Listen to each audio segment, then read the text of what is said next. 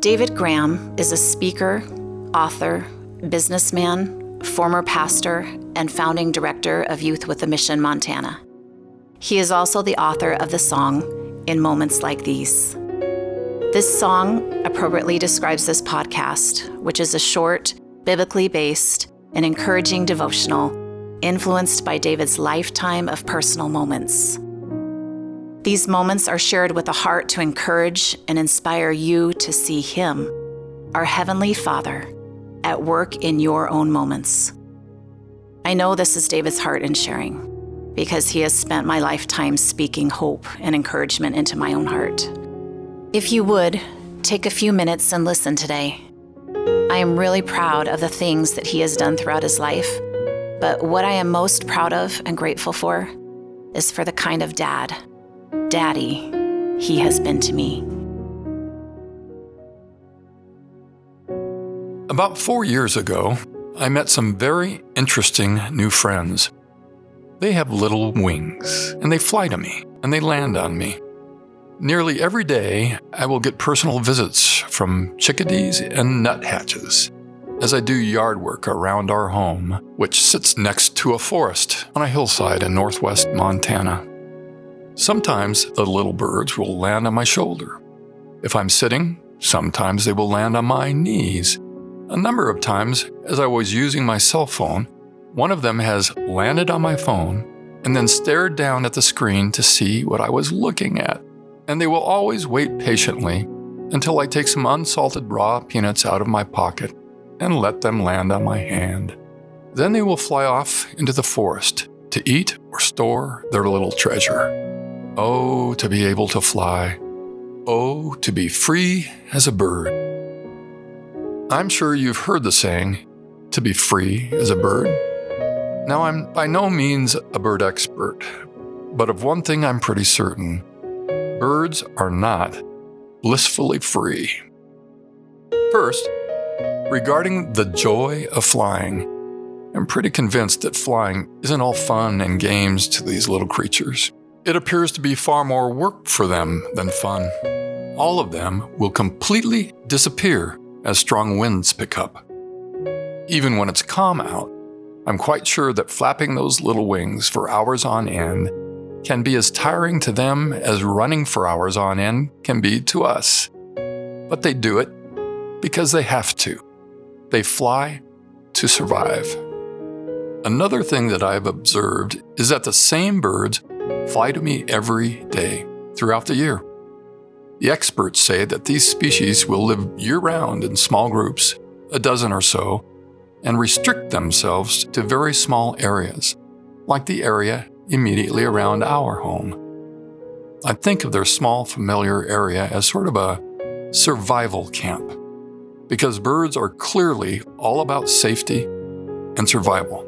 Birds definitely understand the pecking order.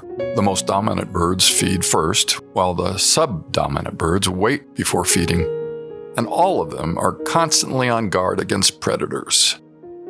Still, even after all their guardedness, it's sometimes not enough. Only yesterday I was shocked and saddened at the sight of a small hawk that made a high dive out of nowhere to steal an unsuspecting little chickadee from off a high branch, and without breaking its speed, the hawk continued to fly away with it. All that to say, I think it's an illusion to think that birds are somehow free. They are not. They are challenged survivors. I also believe it is an illusion to think that we humans are free either. Remember that I read this in an earlier episode from 1 John 5:19.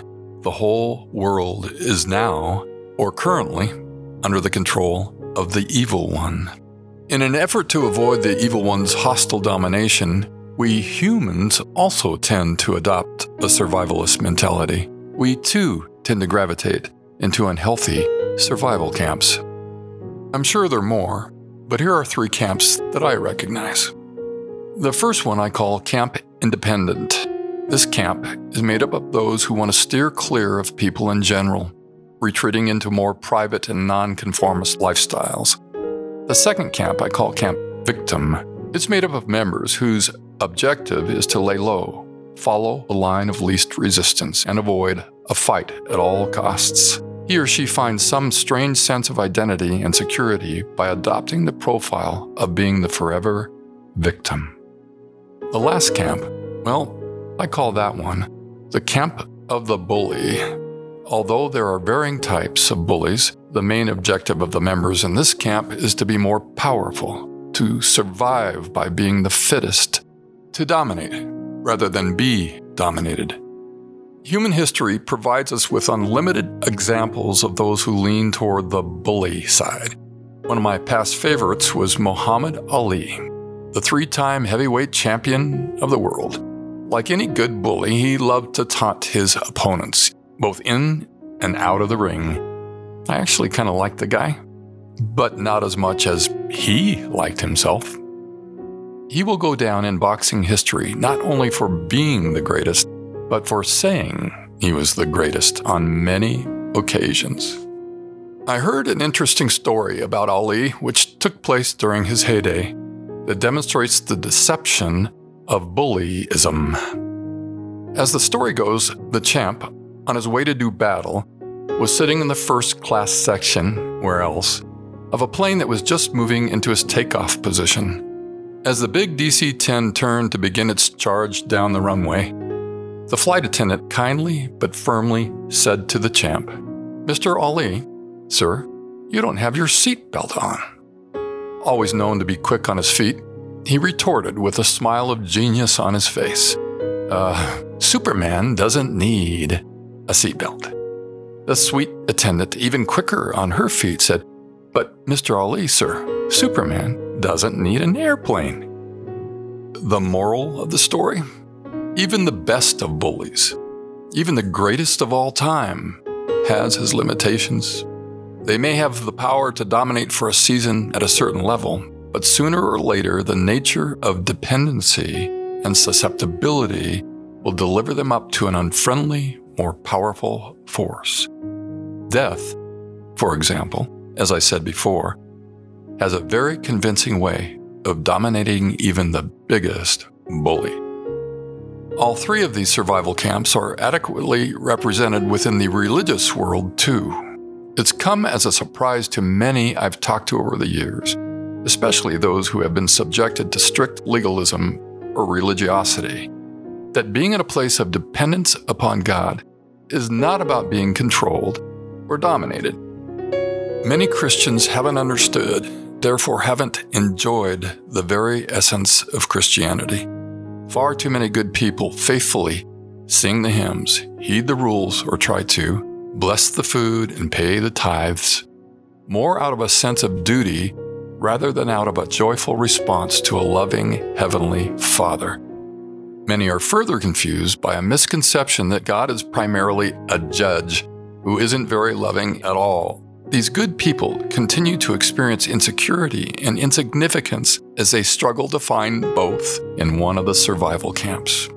Outside the Garden of Eden, humans were faced with a challenge to survive, and the challenge to feel significant again. What on earth's the matter? What happened in Eden anyway? Let's recall the temptation recorded in Genesis 3, verse 5, where the serpent said, "When you eat of it, the fruit, your eyes will be opened, and you will be like God." I call this line hell's horrendous hoax. As I said earlier, I believe that it's through dependence upon a perfect mutuality with the Heavenly Father that one experiences the greatest in human beingness. So then what did happen in Eden? On a catastrophic day in the garden, think about this, in a single moment, that perfect bond with their Father was suddenly broken. Broken because a lying, diabolical power appeared to God's children and tempted them to cross over the safe borders of their mutuality, convincing them that by taking a position of independence, they would be much better off and would gain much greater significance, that they would be as significant as God Himself. Have you ever wondered why Satan did this? It was because he wanted God's children to lose what he had lost. And what had he lost? The mutuality he once had with God. And now, out of his anger and jealousy, Satan was purposely prodding the children to join him in his own misery, where they would not only keep him company, but also experience his dominating abuse. And the very first sign of his dominating abuse, after the children lost their bonded relationship with God, Genesis 3 verse 7 says, they suddenly realized they were naked. In other words, they felt ashamed of themselves. What happened in Eden? Adam and Eve had tragically shifted their dependence away from their perfect mutuality to a very dark one. They traded the very best relationship for the very worst, the most loving one for the most hostile. And from that time on, the hostility has never stopped. Not for a day, not for an hour, not for a moment. So, what on earth is the matter? Mutuality, the most important link to life, is missing.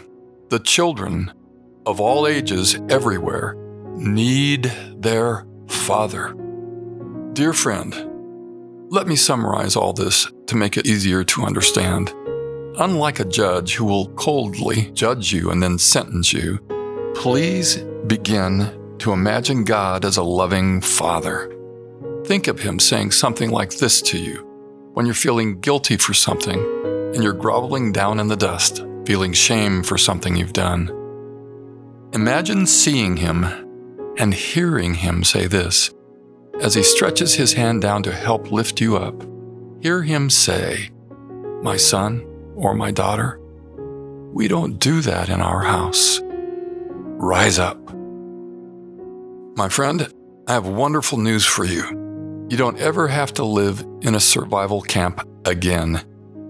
You don't ever have to wonder about your significance and well-being again. The great King and Savior Jesus has made a way for you to live again with the Father of Eden, the Father in heaven. All you have to do, with your own free will, is leave the survival camp you've been living in.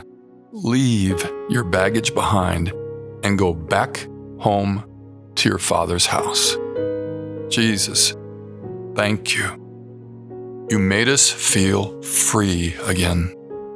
Bring or renew that free feeling into this one's life. Father, you make us feel safe and significant again. Bring or renew those real feelings into this one's life and give this one life to the full. Let it be. You've been listening to In Moments Like These with David Graham. If you'd like to contact David or find out more information about In Moments Like These, please visit inmomentslikethese.com.